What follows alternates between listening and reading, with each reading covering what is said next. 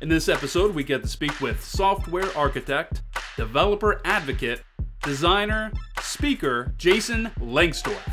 The Lion Ate the Ghost and Gadsby. Thunder! Thunder!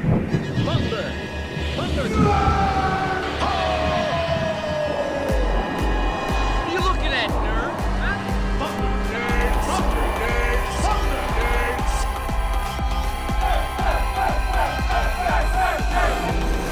Get those nerds!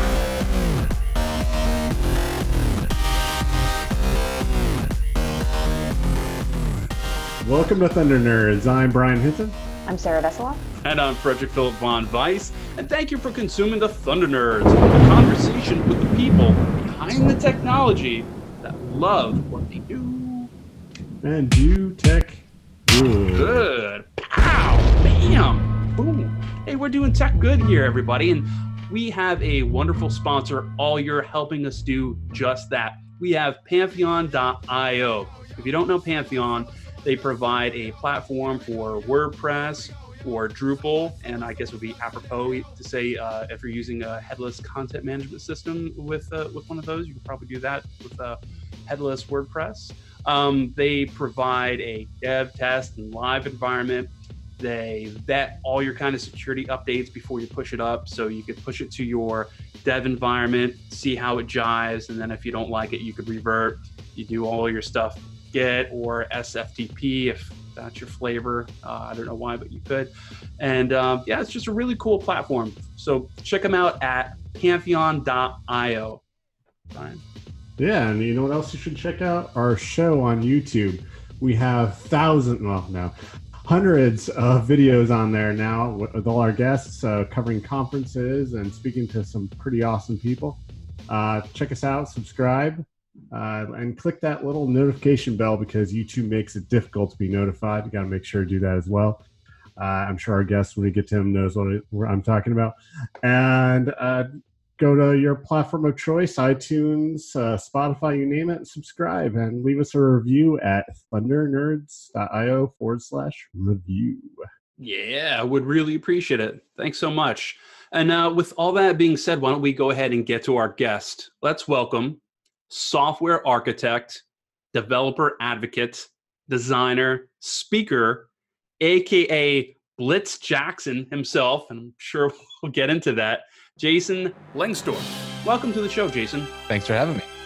Yeah, really appreciate you joining us. I know you're a busy guy and doing a lot of projects, even though you keep your time boxed to a certain level of this and that, and we'll jump into that when we get to that part of the show. So where are you actually joining us from?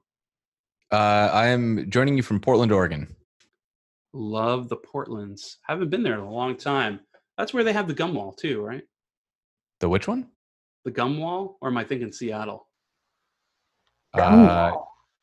If You know that if fake there's a gum gum wall? wall in Portland, I'm not familiar with it.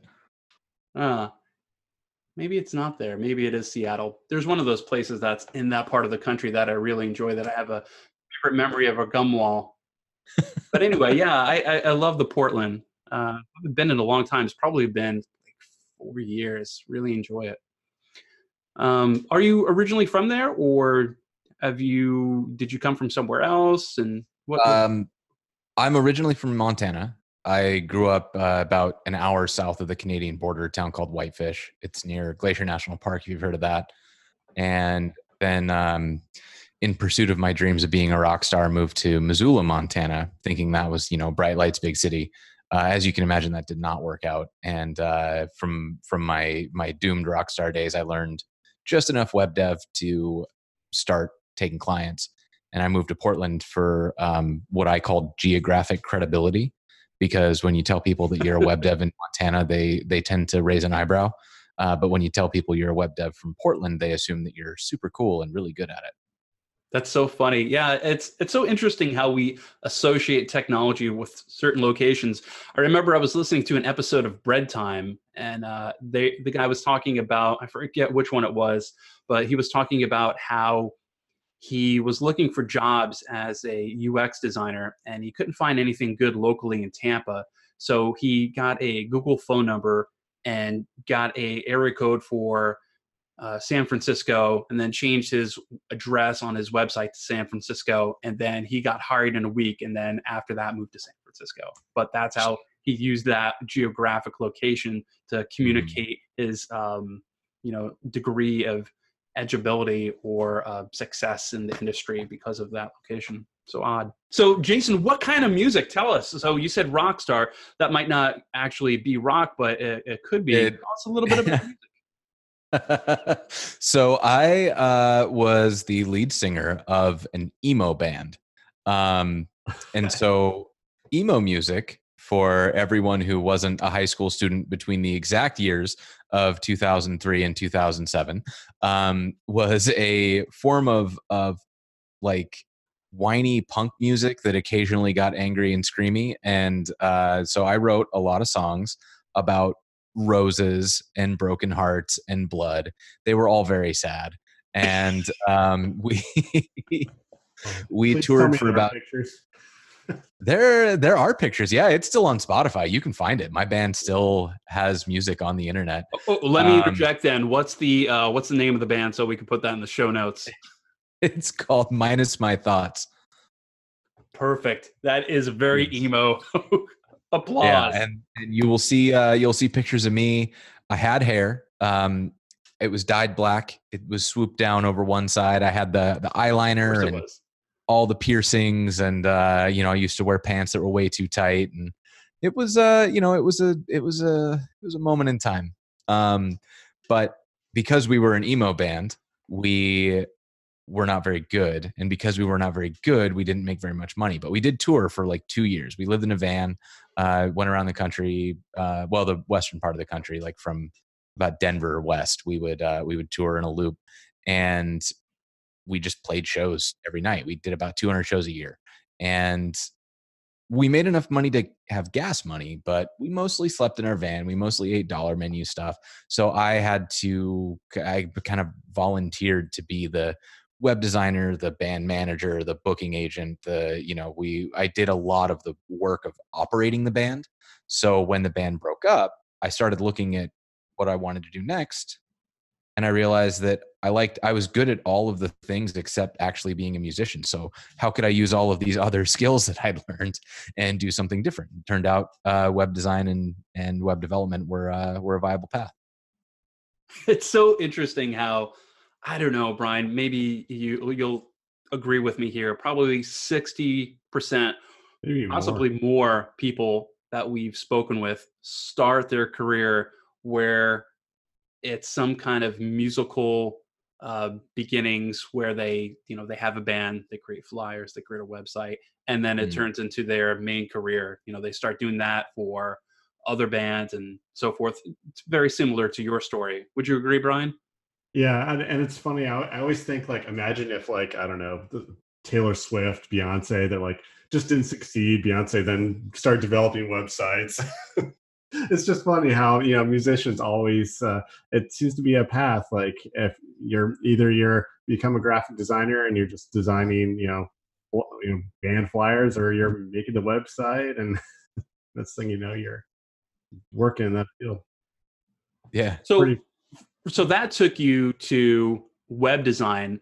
Let's jump and make the connection with this bridge. So you're doing web design. How did you go from that to, say, working at what you previously were doing, or what you're doing now? So I've kind of just always pursued things that I'm curious about. And I, in the band, started out doing just design. I do flyers. I, would draw up like merch designs and those sorts of things. I designed our album art.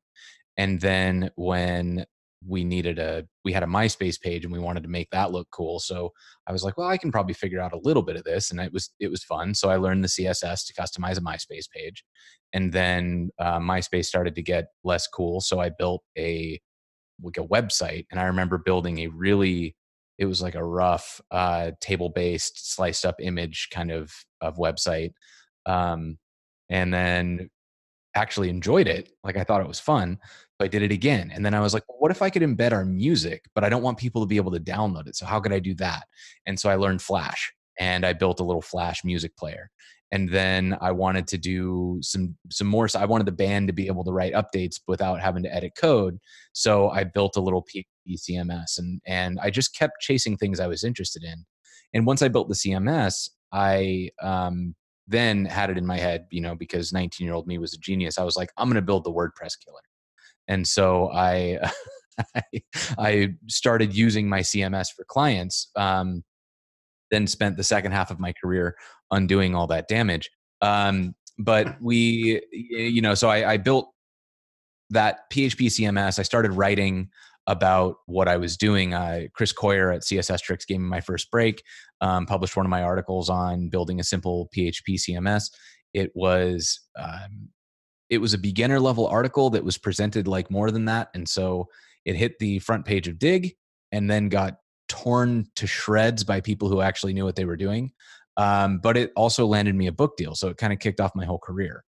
And from there, I was able to grow my agency to the point where it was, I had 12 contractors, a couple full-time employees, and burned myself the hell out. I was good at hiring people to do design and development because I knew those skill sets. They were close to my heart. They were things that I had a lot of experience doing, but I didn't have any experience hiring salespeople or people to do admin or accounting or any of the things that keep a business running.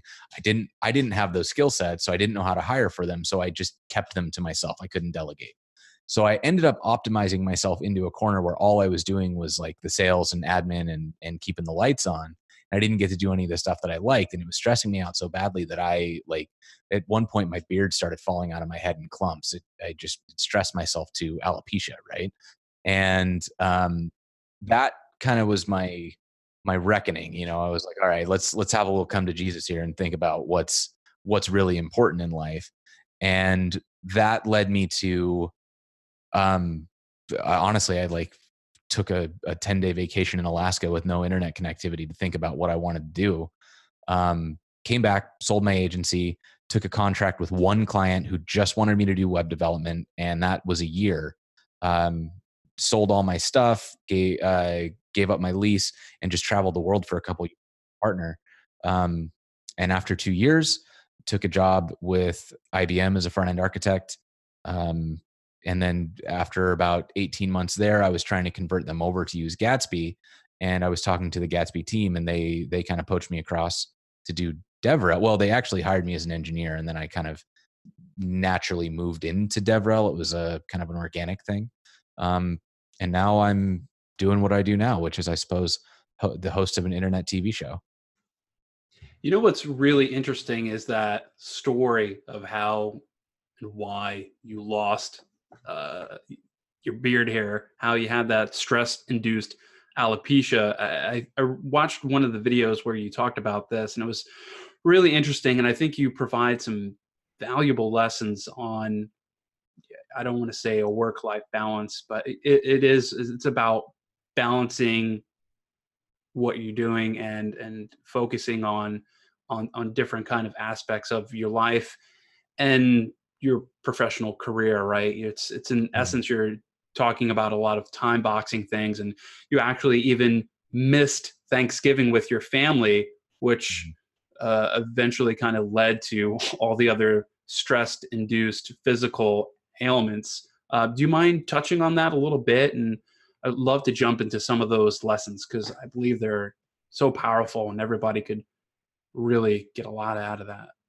Yeah, definitely. So when I had my agency, I had this idea in my head that the only way to really get ahead was to grind. It's this idea of like hustle and grind. You got to be on, you got to have your main gig and your side hustle and your side hustle for your side hustle. And, you always have some number of dozens of irons in the fire. And I truly believed that was the only way that I could get ahead. So I was writing a book, running an agency, trying to blog, trying to write guest articles, trying to build products on the side that I could sell. And in all of that, I was giving about, I feel like 5% effort in all of those directions and just burning the rest with context switching overhead. Like there's a kind of a general guideline that I'm forgetting Gerald Weinberg. He has a general guideline on context switching costs, which is that for each task you add, you have a 20% context switching penalty. So if you are doing one task, 100% of your energy goes to that thing. If you're doing two tasks, 40% goes to one task, 40% to the other, and you lose 20% to context switching. Three tasks, and now 40% of your time is lost to context switching. And by the time you get up to five tasks, you might as well go home because you're literally doing nothing. If you think about the way that CPUs work, this is called memory thrashing, which is where they spend so much time switching tasks that they actually don't do any work. And that's when your computer locks up and it kind of shuts down. So our brains are like that. If we're trying to switch between tasks, there's this overhead associated with that where to do creative work or to do something meaningful, you have to build up this mental context. I have a model of how the work goes. I've got the history, I've got the requirements, the goals, all those things have to be in my head before I can even start working. And so by the time I built that mental model, when I get interrupted, I have to tear down that model and then build another mental model to start working on the next task. And so, when I had my agency, I think I spent all of my time building and tearing down models. I don't know that I was really getting anything meaningful done. And because of that, I had to work these really long, terrible hours just to get a normal 8-hour day's worth of work done.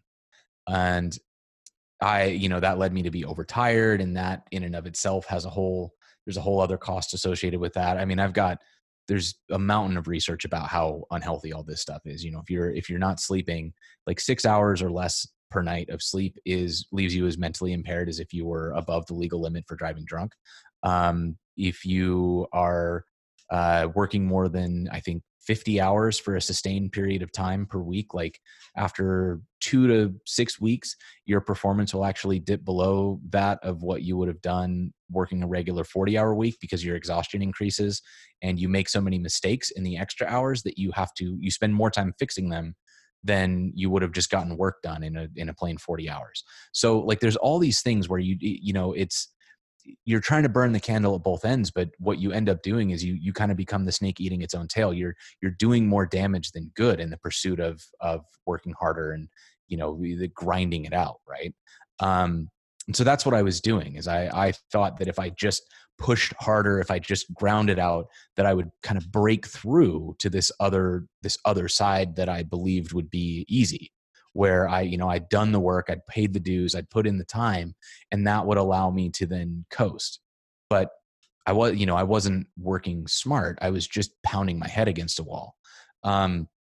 So when I sold my agency, that gave me this space. It created an empty space in my life where I could think about, like, what am I actually optimizing for here? Because when I had my agency, I was optimizing for work. I wanted to create a world around me where what I did was get the most amount of work done for the most amount of hours. And I was trying to do these productivity hacks, 4-hour work blocks, or like polyphasic sleep at one point was a terrible doomed experiment that I tried. All these things, and had Soylent existed, I would have 100% been the guy who was trying to like only consume Soylent to maximize the number of minutes I had fingers on keyboard. Right. So when I got to the agency side, I started thinking like, okay, well, what I'm actually optimizing for isn't work. What I'm optimizing for is the best possible life that I can have. And so that starts to change the reasoning about it. What makes a good life? Well, to have a good life, you need to have like income. And that's why you work, is to have income and the freedom to do the things that you want to do, right? They've proven that money does in fact buy happiness up to a point. I think in today's dollars, it's around $100,000 a year. Once you've crossed that line, money won't buy you any more happiness. But up to that point, it legitimately will. It buys you security. It buys you peace of mind. It buys you, like the ability to survive financial setbacks. Like, you can break your leg and it doesn't mean that you'll starve to death or go bankrupt. So you're optimizing for that. You want that financial security. But beyond that, I'm not optimizing, once you cross $100,000, you don't want to keep optimizing for money, because now you're chasing a thing for that thing's sake.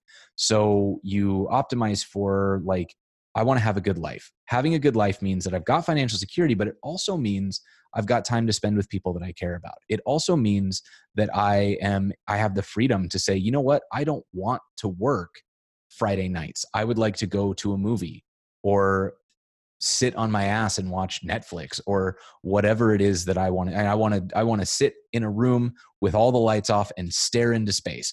And if that's what's going to make me happy, I need to have the freedom and the autonomy to make those choices. But how do you change? I mean,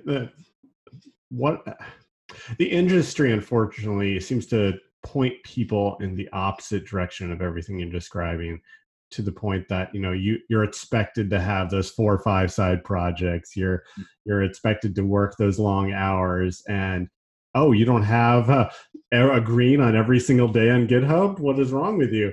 How does the industry change? What advice would you give to people that feel that way?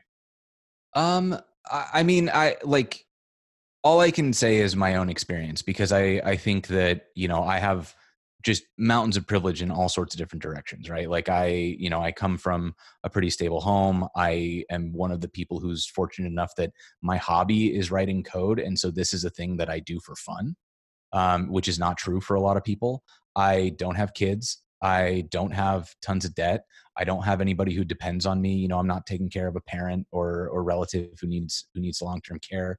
All of those things mean that I have options that are maybe not available to other people. So in my case, what I'm looking at is like, how do I multi-leverage my time? If I'm going to do something, how can I make sure that that thing does double or triple or quadruple duty, so that I get the output of like having the, you know, multiple irons in the fire. I get the output of like showing outward performance. I'm doing something that people can see. I'm creating content that lives on in perpetuity, so that I've got my, you know, if you Google me, there's a lot of stuff that shows up that, you know, I have a body of work. Can I put it in public so that it shows as GitHub contributions? You know, all sorts of things like that. And, you know, when I was at IBM, the way that I did that is I figured out what their limits were for open sourcing something. And I like wrote a README and open sourced the README, because it only requires manager approval to open source like less than 500 lines of code. So I just wrote a README. I got approval to open source that. And then I built the whole project in open source because it was already open source. And then nobody ever asked me any questions about it. And so that was a way for me to create public work and try to give back to the community and have something that was visible, and, you know, also do my day job at the same time. And so it was kind of looking for like, what's my loophole so that I can do that sort of thing without putting myself at professional risk, without obligating myself to need to work nights and weekends to, you know, contribute to open source if that's what I want to do. But a lot of it too, I think, is just recognizing that like externally, there will always be somebody who tells you that you're not doing enough, that you're not trying hard enough, that you should be finding more time, that if you really, you know, if you really hardcore, if you really wanted to succeed, you would make the time. You know, there's always somebody who's going to tell you that. And I think that at the end of the day, you just got to trust yourself and know we all have limits, right? I know that I can do about X amount of work. And if I go beyond that, I'm less happy, my work suffers, and I ultimately don't get there's no like added value, right?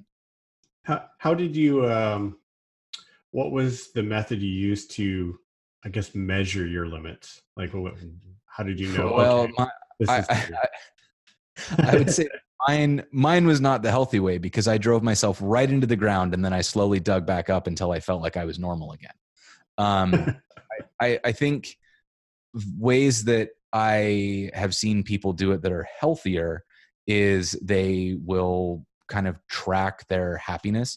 One thing that I've done with, I have consulting clients that I work with for like this work-life balance stuff. And I've had them keep a journal where every day they just write down the task they did and give it an emoji rating of like happy face, neutral face, frowny face. And as they're doing their work, if we start seeing that like they're always frowny facing, what are they doing? And if that's the case, is it time to do kind of an inventory? What do you do every day? And then chart it on a matrix of like if the up and down is I'm really good at this and I'm really bad at this, and the left and right is I love this or I hate this, how many things that you do in an average day fall into the I'm really good at this and I love this category?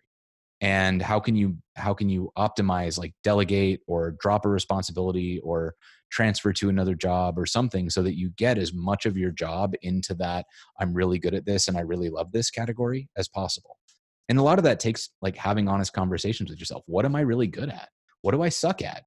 I have people email their closest coworkers and friends and family to say, hey, can you tell me what you think my biggest contributions are? Like, what are my unique skills, the things that really add value?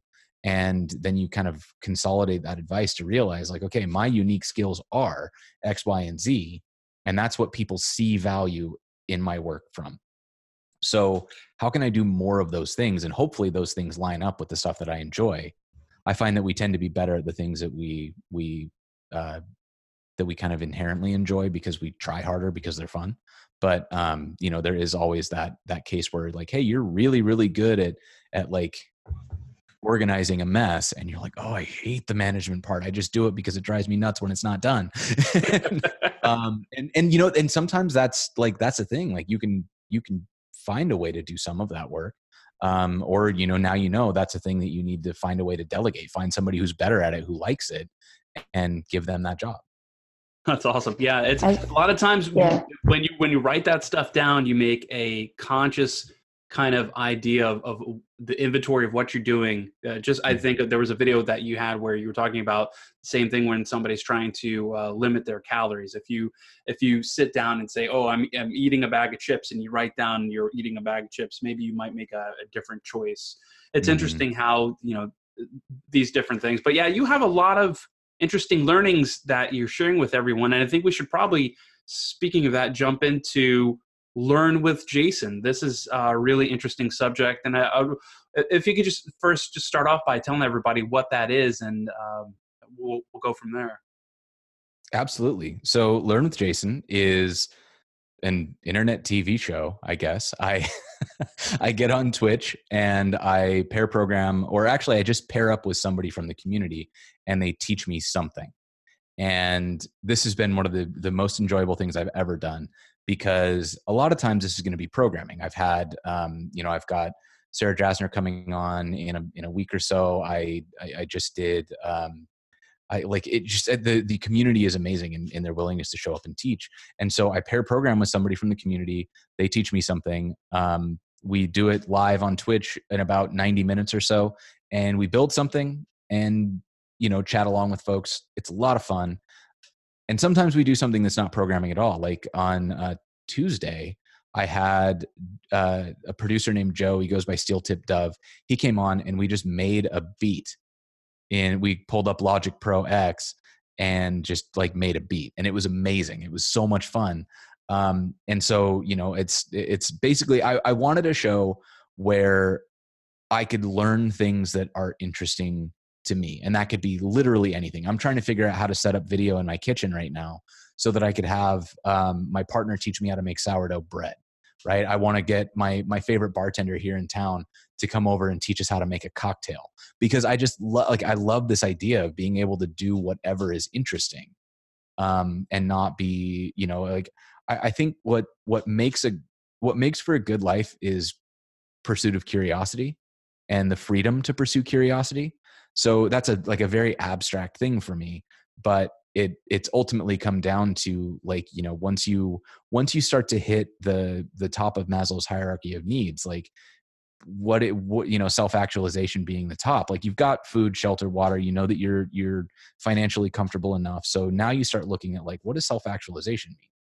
And for me, it's basically become build a community and try to just learn as much as you can. And by the way, pursuitofcuriosity.com is available. Just saying. And I absolutely love that, the fact that you want to make your channel be on YouTube, what you're sharing in general, be more than just code. It's so there's so many places and on YouTube, so many channels that they focus in and zero on. I am I don't know, mobile phones, I am fashion, I am you name it. And it gets very boring to watch, and to have somewhere that you could go to that, oh, this week I'm learning about Gatsby, next week I'm learning how to mix a cocktail.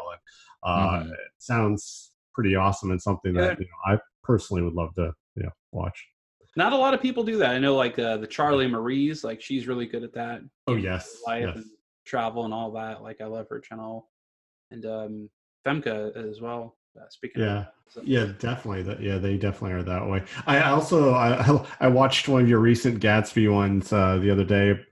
You're building the showcase site, and you showed how connecting to Glitch, and it's funny to watch someone else code, because especially when they're trying to find something in the interface, you're trying to find how to add a package. I was like, the button's right there, the button's right there.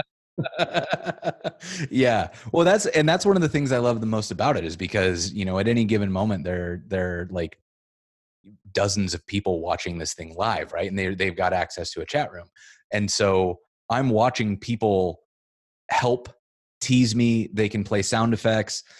We've pulled clips out of the show, so when I do something that if I mess something up, they've got a clip of me complaining about a computer that they can trigger. So I get to listen to myself arguing with a computer triggered by the audience. So it's this really wonderful collaborative live experience where I've got a guest, and the guest and I are working on something, and there's an audience, but it's not just like, we're not doing a presentational show. It's very interactive. We'll source ideas from the audience. I just learned how to do giveaways, so I can give away a t-shirt for, if the person works at a company, we can give away some swag for their company, or if I've got something relevant, we can give away something relevant to the show.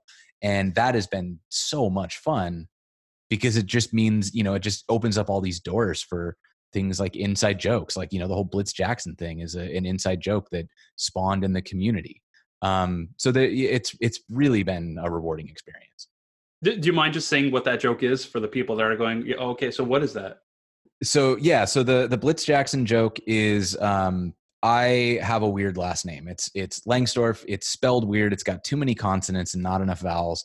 And there's a kind of almost a meme at this point. When I go on to a podcast or somebody else's show, or someone writes an article that mentions me, almost inevitably my name will be spelled wrong.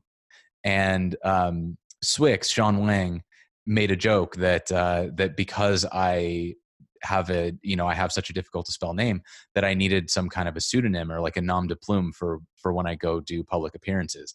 And the joke was that my pseudonym was going to be Blitz Jackson, which I liked because I thought it made me sound like a weatherman. I've been told that it makes me sound more like a professional wrestler, which I've decided to steer into. Now Blitz Jackson is a professional wrestler, but whose persona is a weatherman. I love that. So what's your weatherman move? What's the takedown called? I don't know. I mean, I guess I could pull out a green screen, and then I could walk out in front of it and be like, oh, it looks like rain tonight, and then put him in a headlock. Or That'd be awesome. You need like the virtual ring too, and all that stuff. yeah, exactly. You were talking about the icons. I love the icon when somebody subscribes to the channel. The Oh yeah, yeah. So I put together like these animated gifs of just me doing something silly, and whenever somebody subscribes, one of those little loop videos plays. Or we're looking at, apparently there's like fair use where we can pull in other sound effects, so it's not just me. My main concern is I'm always worried about like takedown notices on YouTube, where somebody's gonna be like, oh, you used a clip from this movie, you have to take down that video. So we're trying to figure out my viewers were like, oh, you can use it like fair use if it's used in parody, and so now we're trying to figure out what that means and how to make sure that I'm not opening myself up for like, oh, just kidding, your last 7 episodes have to come down because you used a clip from some movie. That's great. I love when streamers do fun things like that, where you can, and especially allow the community to engage more by providing things like that. And I want to get back to the stream that you did, because I was super excited and interested in. And at work, we use LiveShare for pair programming in VS Code, because it's great for code reviews. And I had no idea that you could interface with Glitch from VS Code, and you can connect to GitHub. It's like this whole like pathway, and it's all, and then you can share the Glitch, I guess, project. I don't really know what you call the whole thing, with anyone, and they can watch you program, and that's super awesome. It's so amazing. I had no idea you could do that. Yeah, I've been wanting to do more of that. It's a little challenging because Twitch operates on a delay. So it's a few seconds behind. And so if you're watching the Glitch and the Twitch, which also it's confusing to have both Glitch and Twitch going at the same time. But if you're watching Glitch, things will happen like 2 or 3 seconds before we explain what's happening. And so it can get a little bit wild. But it is really fun. And I love that idea of kind of collaboratively coding. And something that I wanted to try on Glitch that I haven't had a chance to do is you can basically highlight something and do what they call raising your hand, where you can say, somebody help me with this, right? So I thought it would be really fun to have the audience help me write portions of the code as we were going through it. It's an experiment that's like, it stressed me out because of the time delay and everything. So I need to figure out exactly how that would work and then go back in and try it again. But I feel like there's so many opportunities for just amazing collaborations if I can figure out a way to do it. And I think a lot of it's just going to be trying it and being okay when it goes horribly wrong. Yeah, that could really backfire on you to have pair programming with the internet. And I also saw in that same video, and I've seen in other videos that you do, where some other things I talk about, but I want to highlight your Figma user, and that's awesome because Figma. I'm an advocate locally. I run the meetup locally, and I'm always excited to see someone else using it. But we've kind of like hinted at it and touched on it here and there. And you mentioned that you work there and how you started working with Gatsby. But for our listeners who are like, what is this Gatsby? I know it's a great book, but what is Gatsby?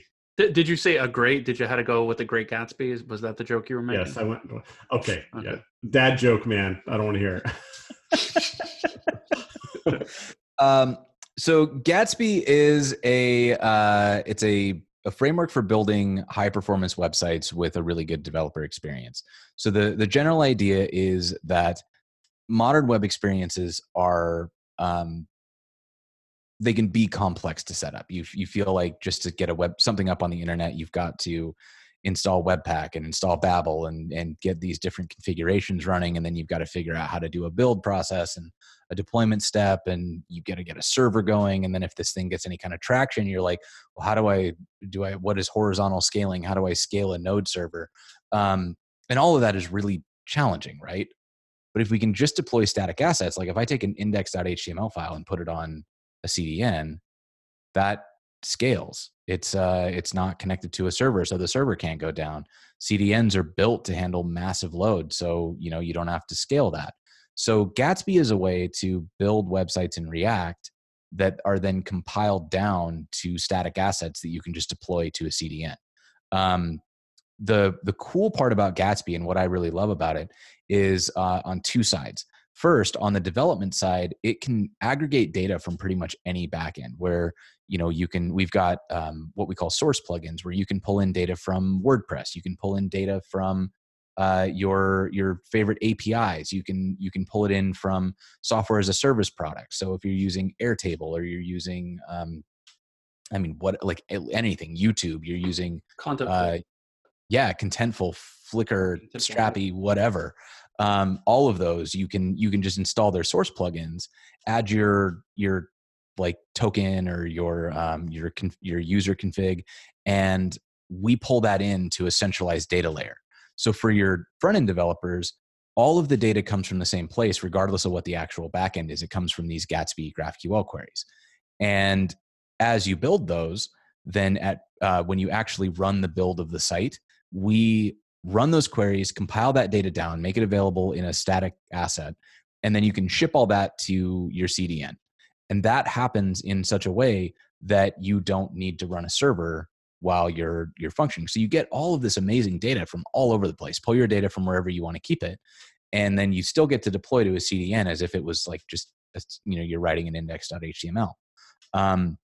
So that's a huge benefit, and it opens up the door for these amazing collaborative opportunities because your developer experience is really good. You get to use React, you're using GraphQL, which has a little bit of a learning curve if you've never used it before, but once it clicks, it's like truly a night and day experience in terms of just how nice it is to work with.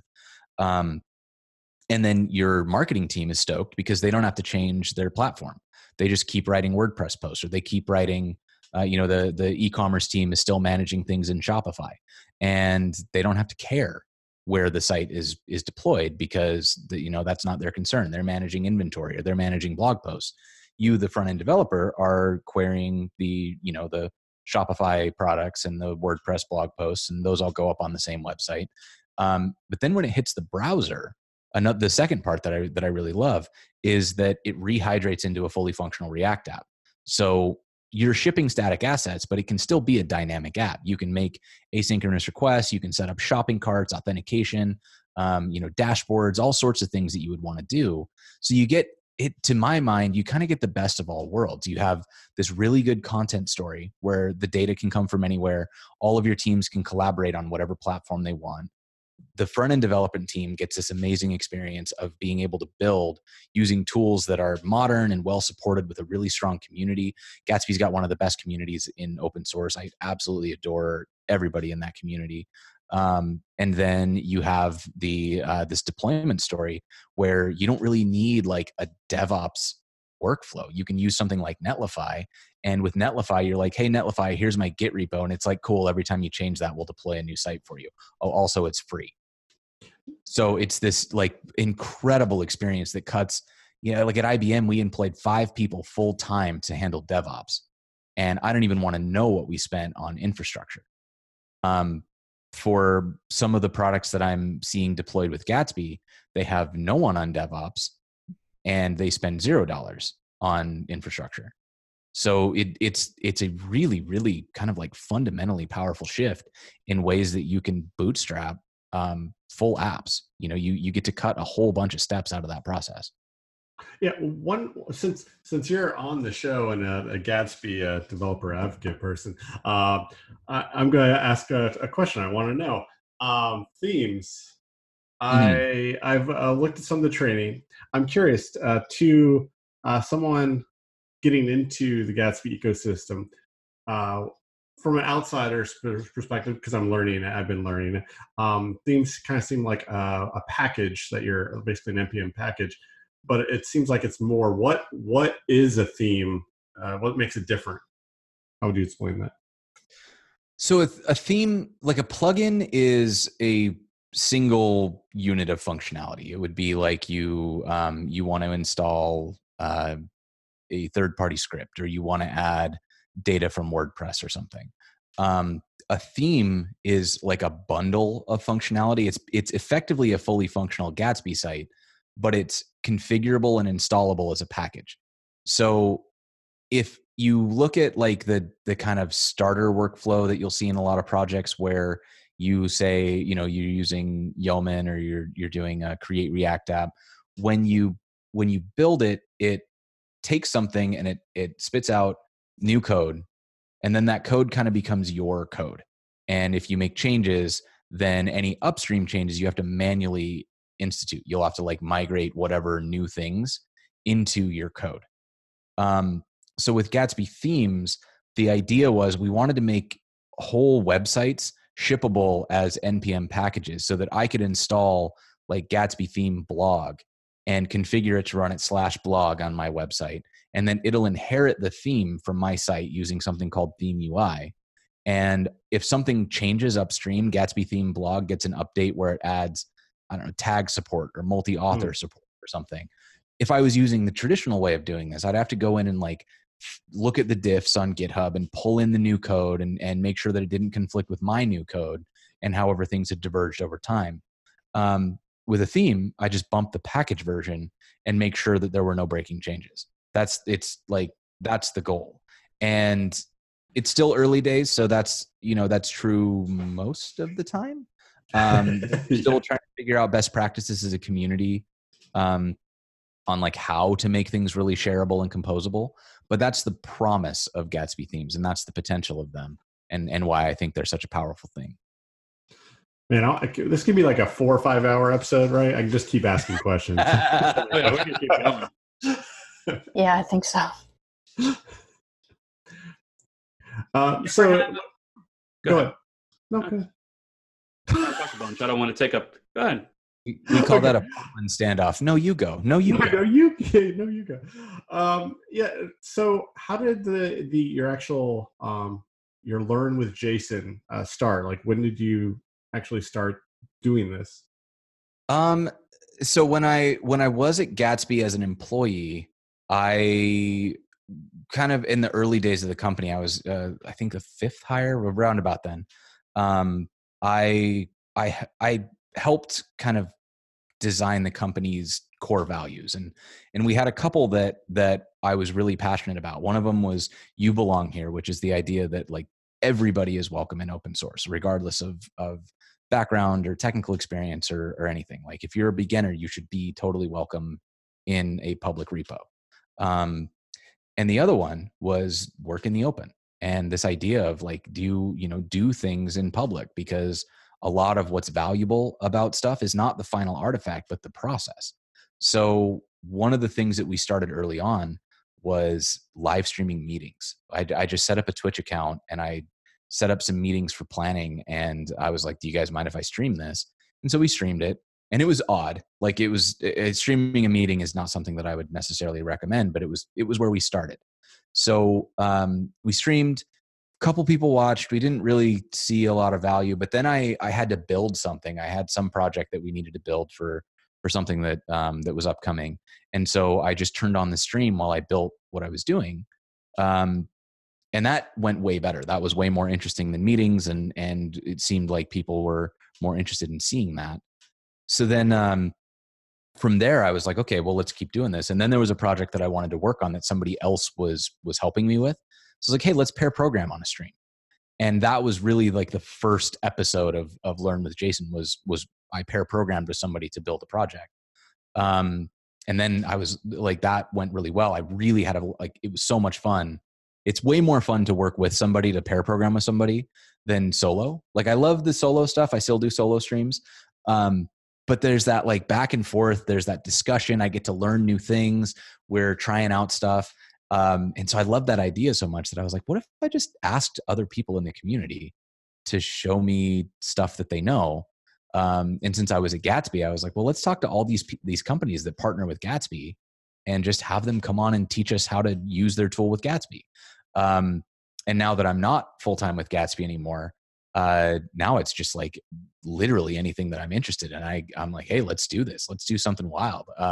So it's not just like, let's build a thing that's compatible with Gatsby, but I'm like, yeah, let's make music. I'm going to try to get somebody from the Vue Vixens team to come on and teach me Vue, because I haven't really tried that at all. Right. Like there's so many cool things that are out there to do. And, my goal is to learn a tiny little bit about all of them.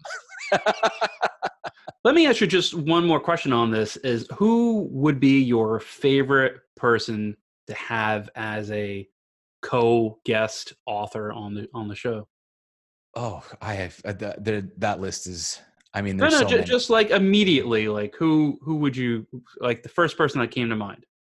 I mean, the person that I'm most excited about that I've actually booked is Sarah Drasner. She's kind of one of my heroes in the web development community. She does some truly like mind-boggling stuff, and she's going to come on and teach me Three.js, which I just did my very first animation stuff with Paul Henschel on a stream today, and that was super cool. I was totally blown away by the whole process.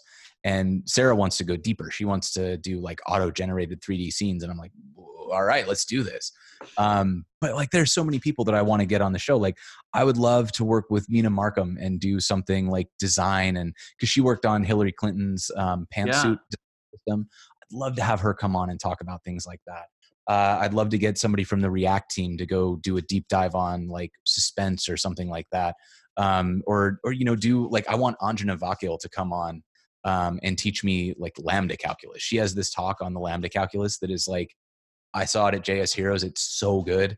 And so I just wanted to come on and teach me. She builds a programming language from scratch in that talk. So I'm like, come do that on the show. Teach me. So it's so much fun to watch. And yeah, there's just so many incredible people that I want to learn from.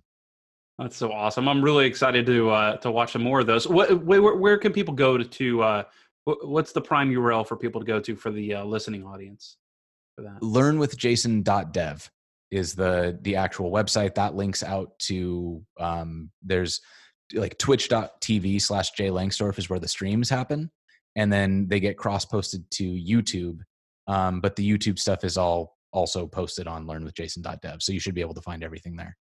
Awesome. Well, we're getting close to the end of the show, and I know Brian has a spotlight question. Brian, do you want to go ahead and jump into that? Yes, I do. And this is a group question, and we'll all go first. You go last, so you get to take a moment to think. And so what it is I ask a question, everyone answers. It's kind of a get to know you sort of question. And this week, it's what is an irrational fear that you have? Mine is kind of not irrational, but I kind of consider it irrational. It's deep ocean water. I went to Key West a couple of years ago, and it was we did scuba diving, and I was hyperventilating into my things called snorkel the entire time I was in the water, but enjoying it, but freaking out as well. Like, is there something going to kill me? You're like weeping and just saying, I'm having a really good time. Exactly. This is the best. Okay, which one of you next? Out of a tree. I'll go next. Mine is lions, big cats, basically. I have nightmares, and somebody could analyze this. I have nightmares about lions and big cats, like at least, I don't know, like 4 or 5 times a week, where I encounter a big lion or a big cat, and then I think of how I'm going to take it out and how to defend myself and punch it in the eyes, doing the ear thing, rolling with it. Like, I don't know why. It's not gonna happen. It's not gonna happen. It might not happen, but like for some reason, I always have that dream all the time. So that's mine. How big does this cat have to be? Like, is an overfed tabby in danger? If you find it in an alley, you're going to like tackle it. And it might. My wife will joke with you about how once a butterfly jumped out, and I was like, I am jumpy. I'm not the guy you want to sneak up behind and go, boo. Don't do that to me.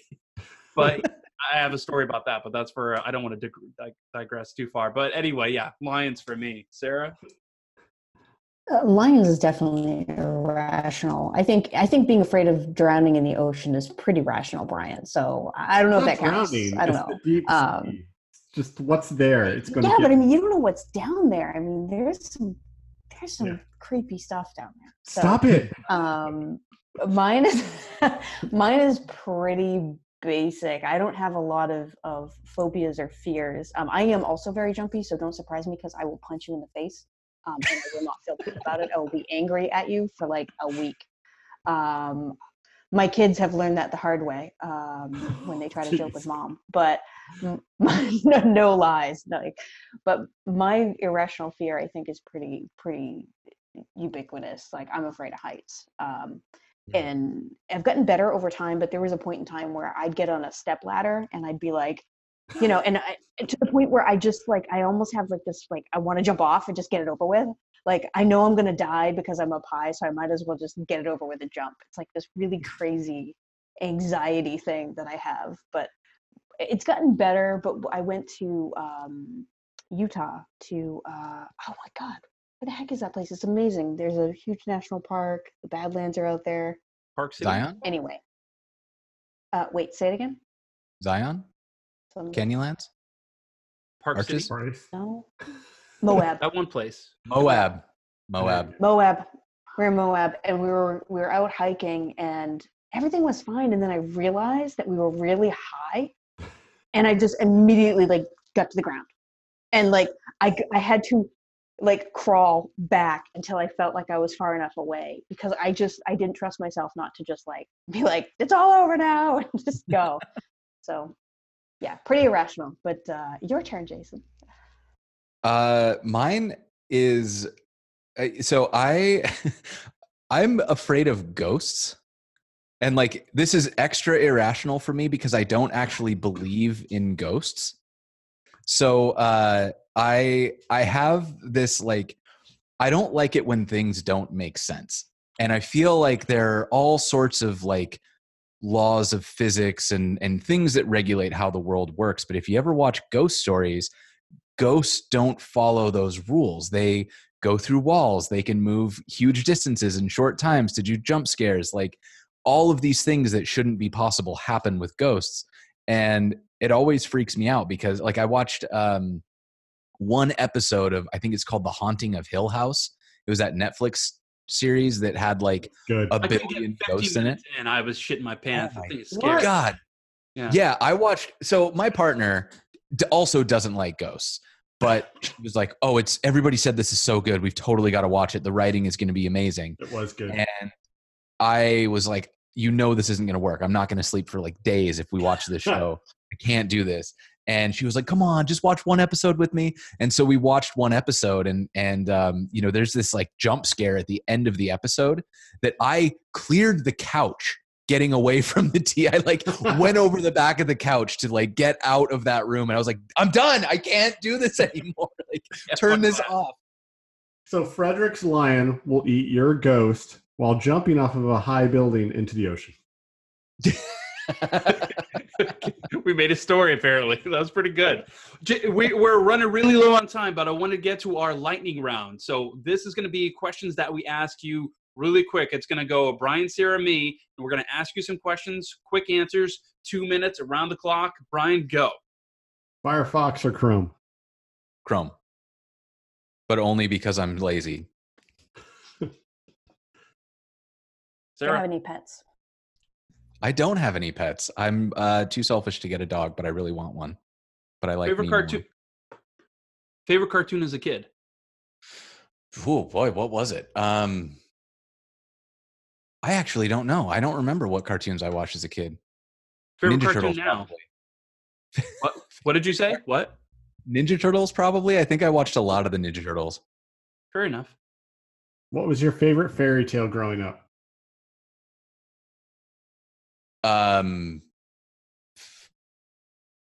Hansel and Gretel. I don't know. That was a really weird one, Brian. All right, guilty pleasure. Eating an entire pizza by myself while watching Netflix. Nice. Mine's Unsolved Mysteries, so I got you there.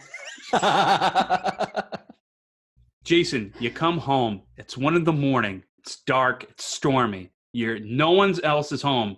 You come home. You open the front door, and there's a ghost. What do you do? Burn the house down. Change my name. Move to another state. Very acceptable. Good answer.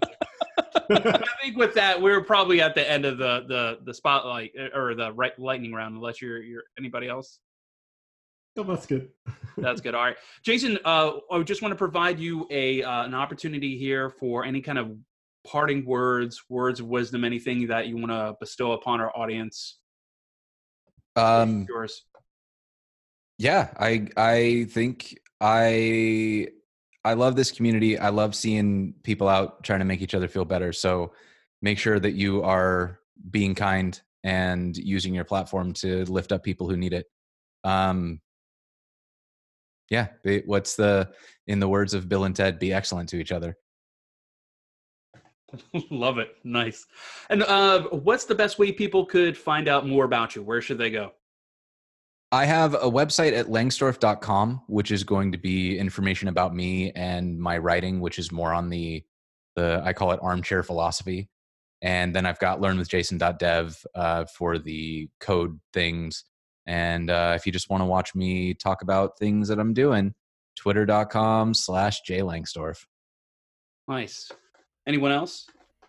Just thank you for being on the show and taking the time to talk to us. Yeah, thanks so much for having me. This was a blast. Yeah, really appreciate you joining us, Jason. And thanks everyone for watching. Remember again, please subscribe, click the notification button to get notifications when we have new live streams coming out. Thanks everybody for watching. Really appreciate it. Take care. Smile and wave. Smile and wave.